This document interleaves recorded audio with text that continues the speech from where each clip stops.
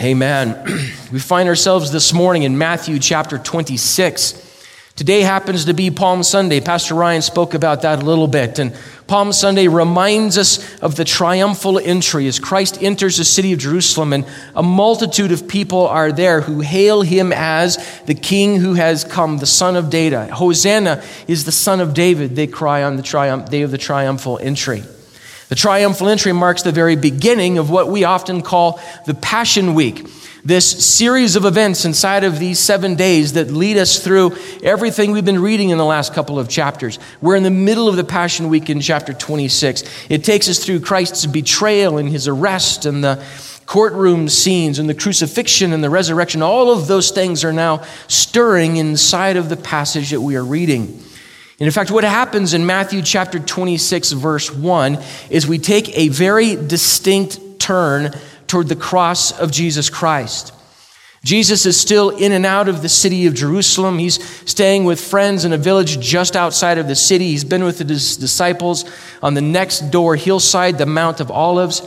He's been in and out of the city. We've listened to a lot of his teachings. We've watched a lot of his miracles. We've listened to a lot of the confrontations between Jesus and his enemies. But at this point in the gospel, we're done with these long blocks of teaching from Jesus. And now the conspiracy amongst his enemies jumps into action, and we are on our way specifically now to the cross itself. And so as we make this turn in Matthew's gospel, I believe it's incredible what we learn first. The first step that Matthew takes is to contrast petty betrayal with extravagant worship. That's what we're going to read this morning. He contrasts petty betrayal of Jesus Christ with extravagant worship. So here are the steps that we walk through in our passage this morning. First of all, Jesus warns his disciples again that the cross is coming. He says, you know what's making its way toward us in this week, the Passover and the crucifixion itself.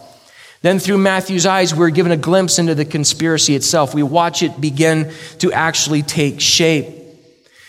And then we read this beautiful story between Jesus and a group of friends and disciples, and specifically this woman, Mary. We watch this extravagant act of worship poured out on Jesus Christ that just upsets the disciples. And we're going to have to walk through that and deal with that a little bit. And then we learn specifically in Matthew's gospel that one of the disciples has actually decided to exchange Jesus' life for a small sum of money. One of the things for us to keep our eyes on as we go through this passage of Scripture, friends, it really is the case that the human heart can burn with an intense hatred for Jesus Christ, even amongst religious types. In fact, those are the ones who burn with intense hatred against Jesus Christ in this passage.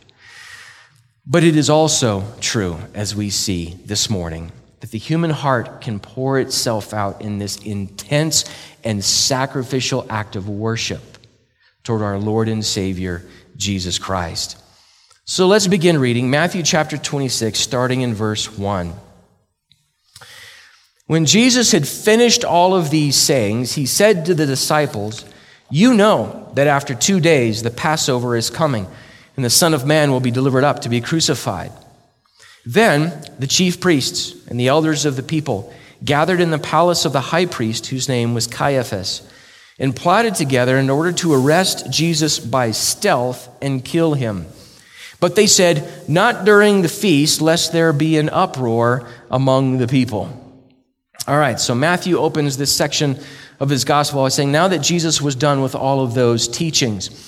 Remember, the last 3 chapters has been this long teaching. The last 2 chapters has been this really intense teaching about the coming of the day of the Lord. The disciples had asked the question, what's the sign of your return and of the coming of the end of the age? And Jesus answers that in 2 chapters, 24 and 25.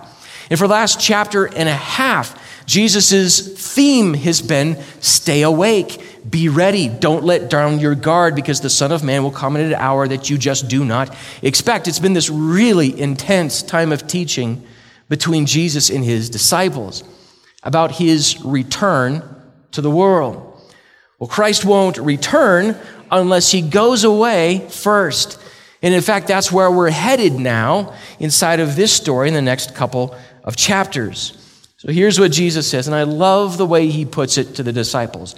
Now you know that after 2 days the Passover is coming, and that the Son of Man is going to be crucified.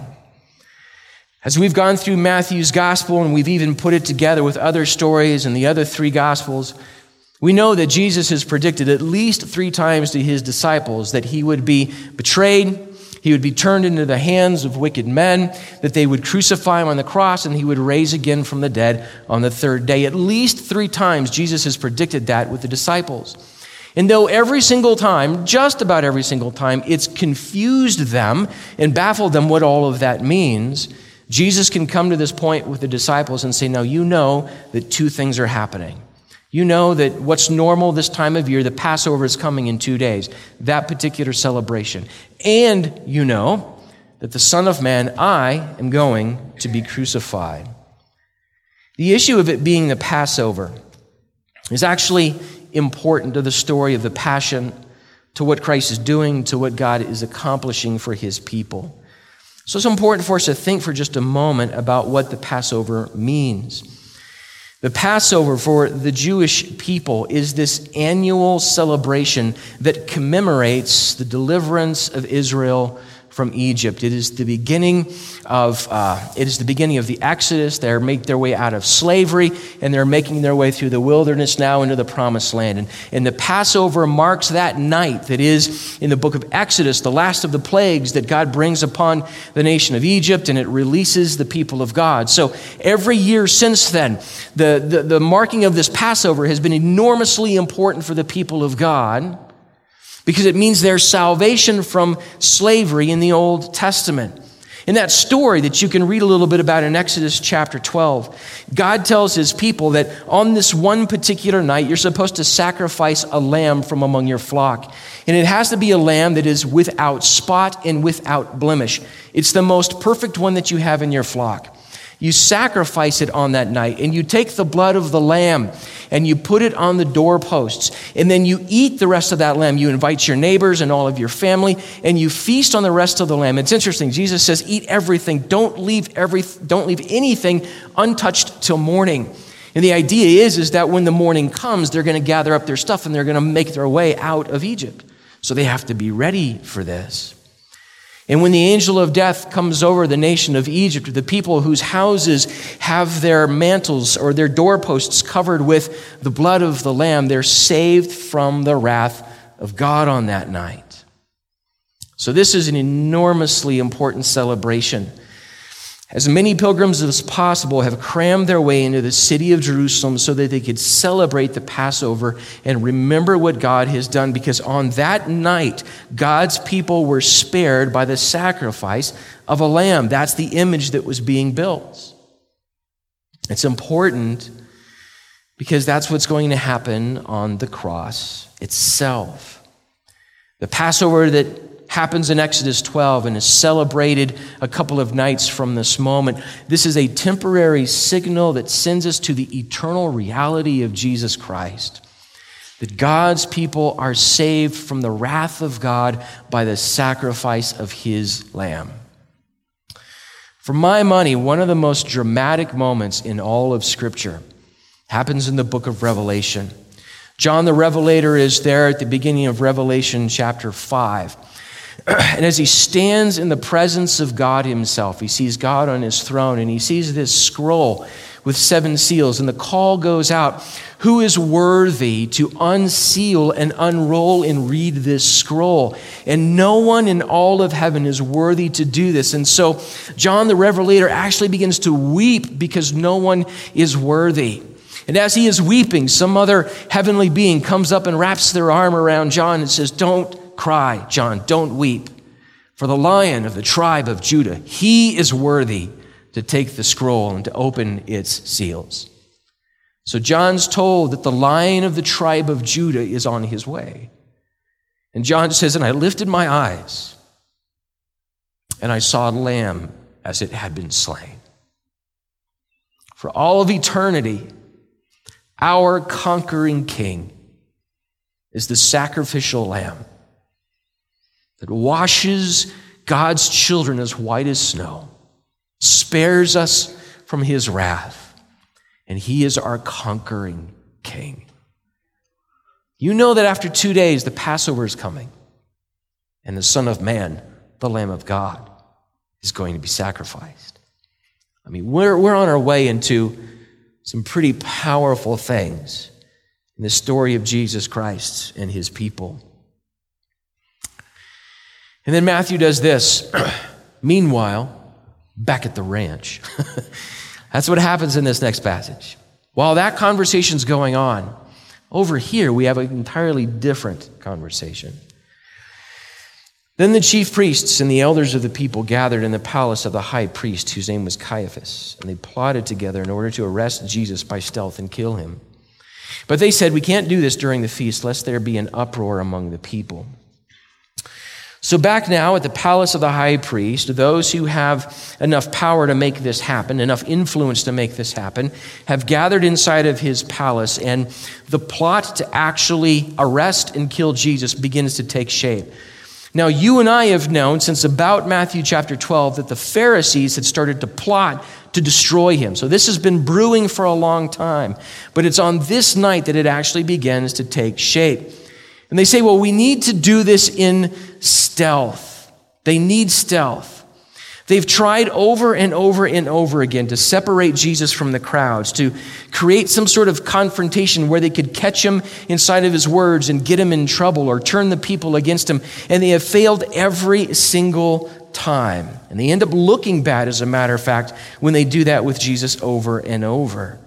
And then we remember, especially on Palm Sunday, that not that long ago, a large number of people in the city of Jerusalem hailed him as king as he came into the city. So they know that they have a potential confrontation on their hands. They have potentially an uncontrollable confrontation on their hands if they arrest Jesus in the wrong way at the wrong time. So they need to do this quietly, and actually it would really help if they have a man on the inside. The plot is taking shape. Now, if you're used to the story of Easter and Resurrection Day, if you're used to the gospel story, we kind of know the basics of what happens. And Jesus enters the city of Jerusalem, and there's this enmity between him and the religious leaders, and they're the ones who concoct to do X, Y, and Z. And we sort of know the rough and ready pieces of the story already, but I think it is worth sometimes taking a step back and thinking through what is happening here. This is an extreme reaction to Jesus Christ. It's not, well, at least they're done with.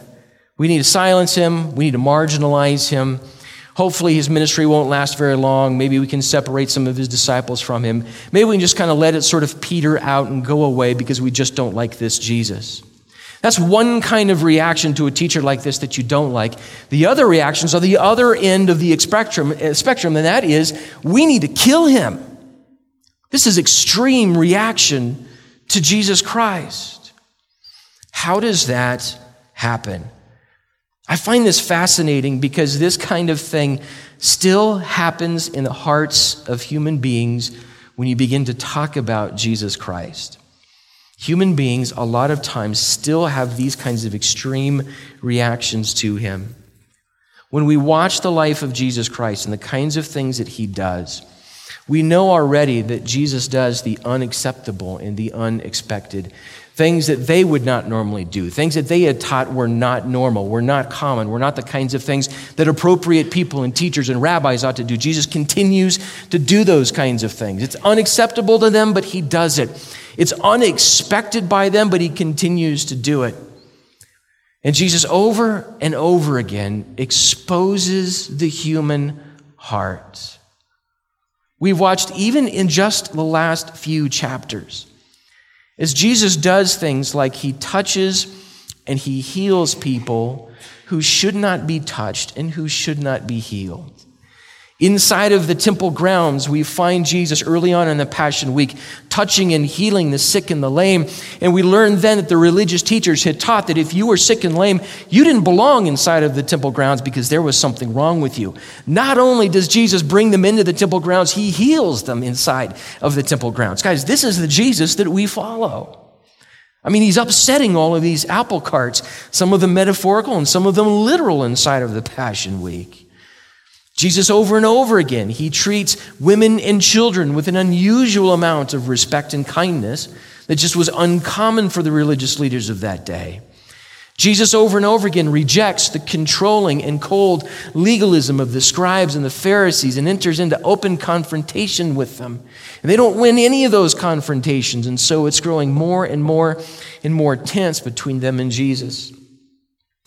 And Jesus is always talking about the kingdom of God. Remember, his parables begin within the kingdom of heaven is like, and Jesus is saying the kingdom of heaven is near, so I need you to repent. Jesus is talking a lot about the kingdom of God, something that the religious leaders want and they seek. They want to see it actually come to fruition. But Jesus talks about it in ways that they don't like. And in fact, ways that sometimes shock them. And I want to come back to this thought, that an encounter with Jesus Christ exposes the human heart in ways that any encounter with any other human or any other religious leader just cannot do. Because an encounter with Jesus Christ is an encounter with the God who created you. And so he continues to open up the human heart. And when the human heart gets exposed, we do some strange things sometimes. When we come into that kind of encounter with Jesus Christ, we, by and large, have two kinds of decisions to make. And one decision is, well, Christ is all wrong and he needs to catch up with the times, and we need to change him, and we need to change his words, and we need to change his values to catch up with the times so that he can match my sense of values. Or we can allow Christ to expose our hearts and change us into his likeness. We have those kinds of profound reactions. If we allow ourselves to be exposed before Christ and changed by Christ, it becomes often conviction and humility, two of the least favorite sermons anybody ever wants to hear. As soon as I announce to you that next Sunday morning, guys, we're preaching a hardcore sermon on conviction and humility, how many of you are going to find something else to do next Sunday morning, right? So it's hard for the human heart, but it's life for the human heart. It destroys death in the human heart and opens us up to what only Jesus Christ can do. And it isn't just the scribes and the Pharisees and the chief priests and all these people. This is how we often reject Jesus Christ. He doesn't meet my expectations. He doesn't do it the way I think he ought to do it. He doesn't say the things I think he ought to say about things. He doesn't come in the timing in which I expect him to come and do things. He doesn't always meet our expectations, and that rubs us the wrong way with Jesus Christ. And certainly, the disciples are going to have to overcome that as they watch the events of the cross unfold before them. And then, of course, turning over the control of my life to Jesus Christ as Lord. It's right, it's good, it's love, it's truth, it's life. But guys, it's hard. And it's hard for the Christian who's been doing this for years and years and years and years. Expose ourselves to Christ and he grants us life because Jesus Christ is Lord. He is Lord. But this is part of the stark, the powerful contrast that happens in our passage of Scripture this morning.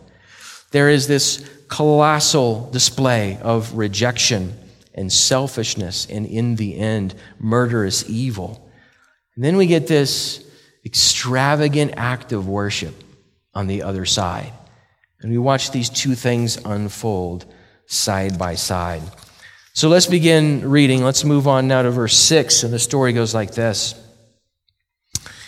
Now when Jesus was at Bethany in the house of Simon the leper, a woman came up to him with an alabaster flask of very expensive ointment, and she poured it on his head as he reclined at the table. And when the disciples saw it, they were indignant. That's a strong word for angry. They were indignant, saying, "Why this waste? For this could have been sold for a large sum of money and given to the poor." But Jesus, aware of this, said to them, "Why do you trouble this woman? For she has done a beautiful thing to me. For you always have the poor with you, but you will not always have me. In pouring this ointment on my body, she has done it to prepare me for burial. Truly I say to you, wherever this gospel is proclaimed in the whole world, what she has done will also be told in memory of her." So Matthew tells us that Jesus is in the house of a group of friends in this little village called Bethany, not that far from the city of Jerusalem. He's in the house of Simon the leper, and we don't know exactly who Simon the leper is, but we know from the other gospel stories that he's probably connected to the friend circle or the family circle of Lazarus, the man that Jesus raised from the dead, and Lazarus' two sisters, Mary and Martha. So now, think about this for a second. Who's inside of this room? Jesus is there inside of his room with his disciples and Simon the leper and Lazarus and Mary and Martha. There's a guy in that room who has been raised from the dead. Then there's this subtle little detail inside of this story that isn't mentioned explicitly, but he's called Simon the leper. Now, if Simon the leper is in a house in the middle of a village with everybody else inside of his house, that probably means that Simon the leper is no longer a leper, but has been healed. Who probably healed him? Jesus. So we're in a room now with Jesus and his disciples and a man who's been healed from leprosy and a man who walked out of the grave and was raised from the dead by the power of Jesus Christ. This is quite the brunch. There's somebody else there. His name is Judas. Now, hang on to that thought and let's not jump too far ahead of ourselves. But this room is filled with people who have been touched by Jesus Christ. And it says there that this woman takes this alabaster flask of very expensive ointment, Matthew says, and pours it out on Jesus Christ. The woman, we know her name from the other gospel accounts. This is Mary, the sister of Lazarus and the sister of Martha. And it says she pours out a flask of perfume on Jesus. Matthew calls it a very expensive ointment. Other gospels use this word that maybe give us a sense of what the perfume is actually made out of, this spice called spikenard, that in Mary's day, in Jesus' day, was an incredibly rare perfume that only came from the Himalayas of India. So how on earth does Mary, this simple woman in this simple village with a simple family, end up with this very expensive flask of incredibly rare perfume and ointment? It's highly unlikely that she bought this. It's way too expensive for someone like her. It's probable that this is a family heirloom, been passed down from mother to daughter and mother to daughter for who knows how long. Now the flask, what we know of flasks like this in Jesus' day and age and why it and how it contained what it contained and so forth, the only way to open that alabaster flask was to break it. There wasn't a seal you could pop open and close conveniently. You'd actually break the thing open. So she breaks this flask and she just pours it all out on Jesus. Every drop of this very expensive ointment. When she does that, it provokes an indignant response from the rest of the disciples. They watch that thing break. They can't believe their eyes as this woman just dumps it all out on Jesus Christ. Here's a reflective moment, as a matter of fact, that might be useful for us as we think of it through the week. Before we walk through the rest of what happens in the conversation, the disciples and Jesus' reaction to this, can you imagine what it would be like for Christ to be in your home, reclining at your table, and you take whatever is of most value to you, financial value, memory value, family value, and you just give it away to Jesus? Could I do that? Could I do that? That's exactly what Mary does in this moment. And when she does, it makes the disciples angry at what she has. And in fact, the other Gospels tell us that it's the disciple Judas who leads the charge in the complaint. The other Gospels tell us it's not just very expensive, but the flask and the perfume inside of it is worth what they call 300 denarii. Now, a denarii was a day's wage in that day, and so 300 denarii is roughly a year's worth of salary. So if you take 1 year's worth of your salary, what kind of perfume could you buy for that? And then you just pour it out on Jesus Christ. So the disciples are thinking, I can't believe what she's done with this money. So to break the flask and to pour it out on Jesus like that was a waste. It's as if the disciples are saying, Jesus isn't worth that. We could have done something more valuable with all of that. Now, the disciples don't put it that way. It was a waste to do that on Jesus. I love the way that they put it. The flask could have been sold, and we could have done all kinds of wonderful things for the poor. Think of all the meals we could have purchased, the cloaks, the sandals. Think of all these things that we could have purchased if Mary had just done something smart with that bottle of very expensive ointment. Their complaint about what Mary does is masked in piety. Oh, we could have done magnificent things. In fact, it's a kind of pious practicality. Imagine all the good that we could have done. But there's something else at stake in this particular enactment, in this conversation. There's something else happening here. In fact, there is someone else who is involved inside of this enactment. Jesus is involved. Notice this.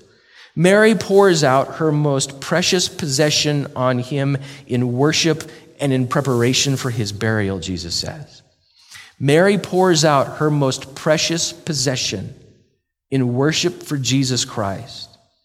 And the disciples are indignant about that. One of the great preachers of the Christian church, who's a guy many, many years ago by the name of Alexander McLaren, as he commented on this passage of Scripture, I want you to hear what he has to say about the disciples' reaction to Mary. He says this: selfishness blames love for extravagance. Selfishness blames love for extravagance, which to it seems folly and waste. The disciples chimed in with the objection, not because they were superior to Mary in wisdom, but because they were inferior in worship. I love that.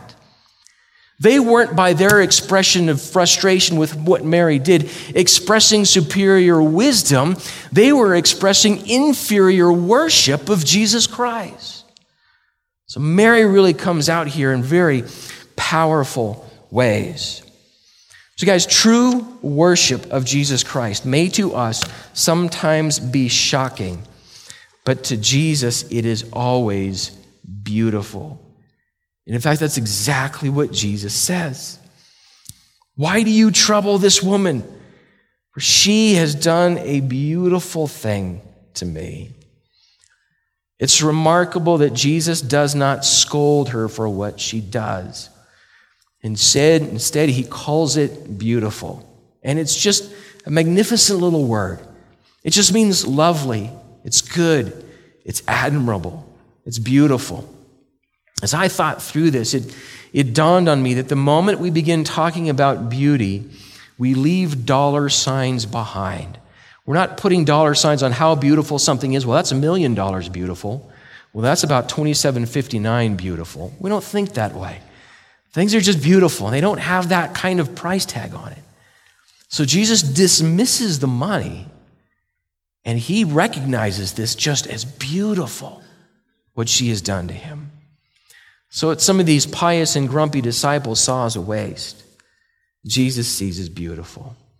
And it was beautiful because what she did was done to worship him.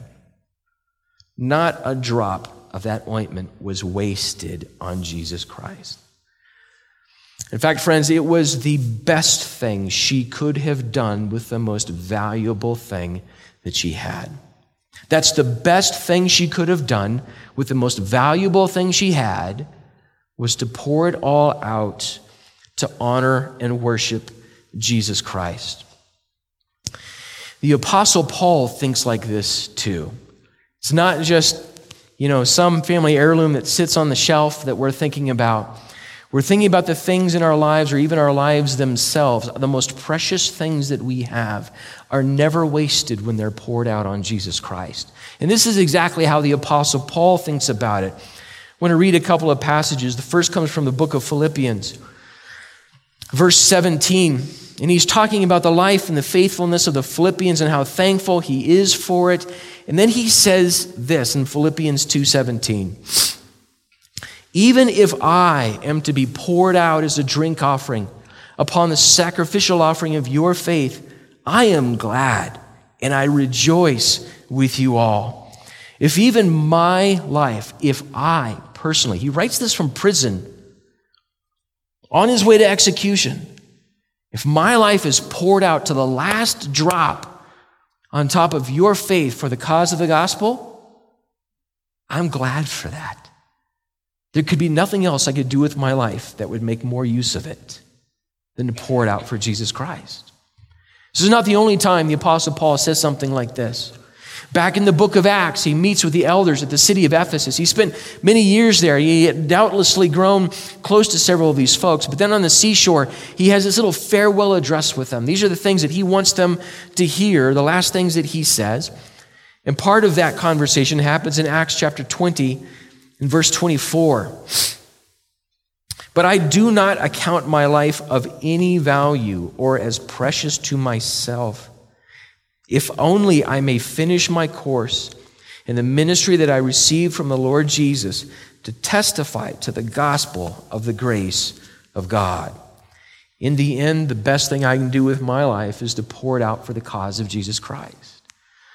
Whatever that looks like for you and for me, there's never a moment of that, a second of that, a breath of that that is wasted. In fact, as I thought this through, I think it's very important for probably some of us, including myself in this room, to hear this. Nothing you have ever done for Jesus Christ has been wasted. He sees it as beautiful. What you've done for him is beautiful.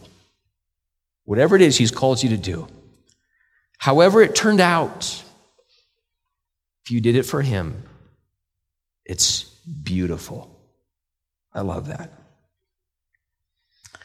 In this conversation with the disciples, Jesus says, look, he says this interesting thing to us, the poor you're going to have with you always, but I'm not going to be here with you very much longer. And it's not just the cross, it's the resurrection and then his ascension as well. And when Jesus says that, he doesn't say that to demean the poor or our responsibility to the poor, but to help us understand how important he is. Taking care of the poor was a critical part of Jewish and Old Testament worship, especially during festivals like the Passover and so forth. And it remains critical for the Christian as well.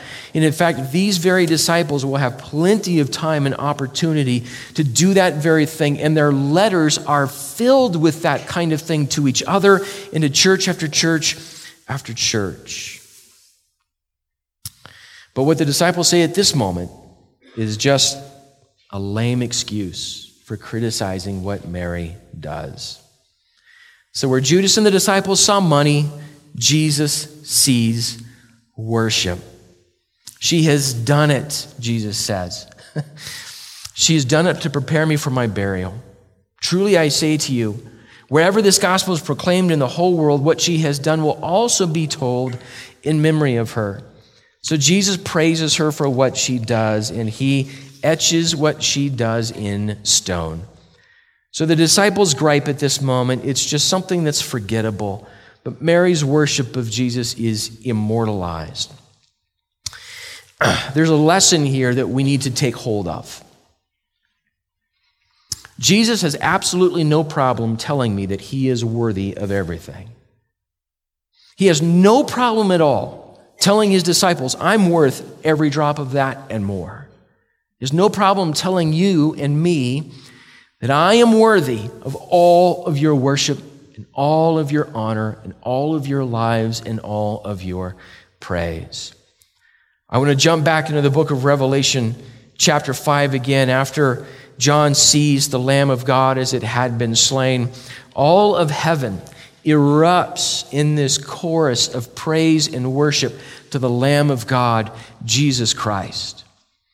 And so at this moment where eternity of eternities is beginning with God and his people, and his plan is unfolding and coming to a close, all of heaven sings this anthem of praise and worship to Jesus Christ. And here's part of what happens in Revelation 5, beginning in verse 11.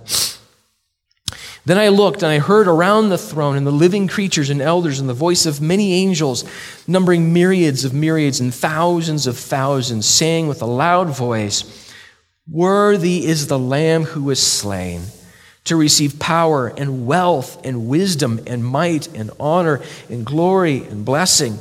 And I heard every creature in heaven and on earth and under the earth and in the sea and all that is in them, everything that has breath, says this: "To him who sits on the throne and to the Lamb be blessing and honor and glory and might forever and ever." And the four living creatures said, "Amen," and the elders fell down and worshiped. Worthy, worthy, worthy is Jesus Christ. And he has no problem telling me that he is worthy of everything.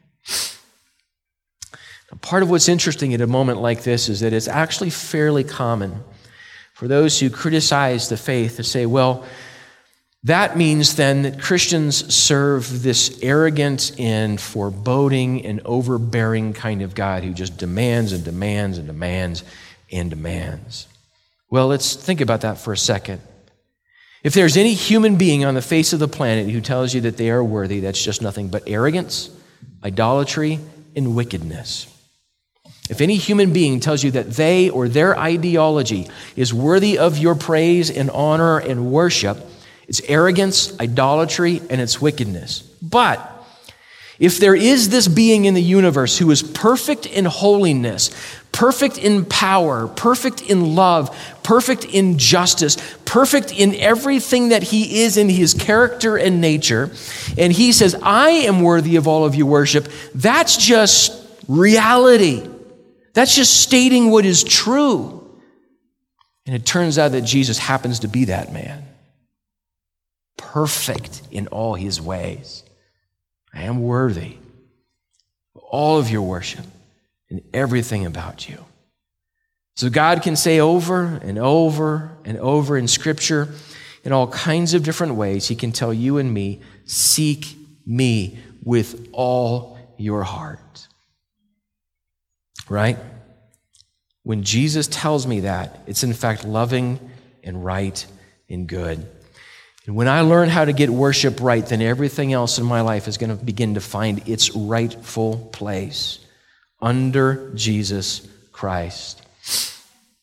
It's an amazing act of worship that comes out of Mary, and we learn these profound things. She opens these doors to us that are just magnificent, and they should be rather stirring to every one of us when we sort of spend time with this story. And then we read the contrast again. So back in Matthew 26 and verse 14, then one of the 12, whose name was Judas Iscariot, went out to the chief priests and said, "What will you give me if I deliver him over to you?" And they paid him 30 pieces of silver. And from that moment, he sought an opportunity to betray Jesus.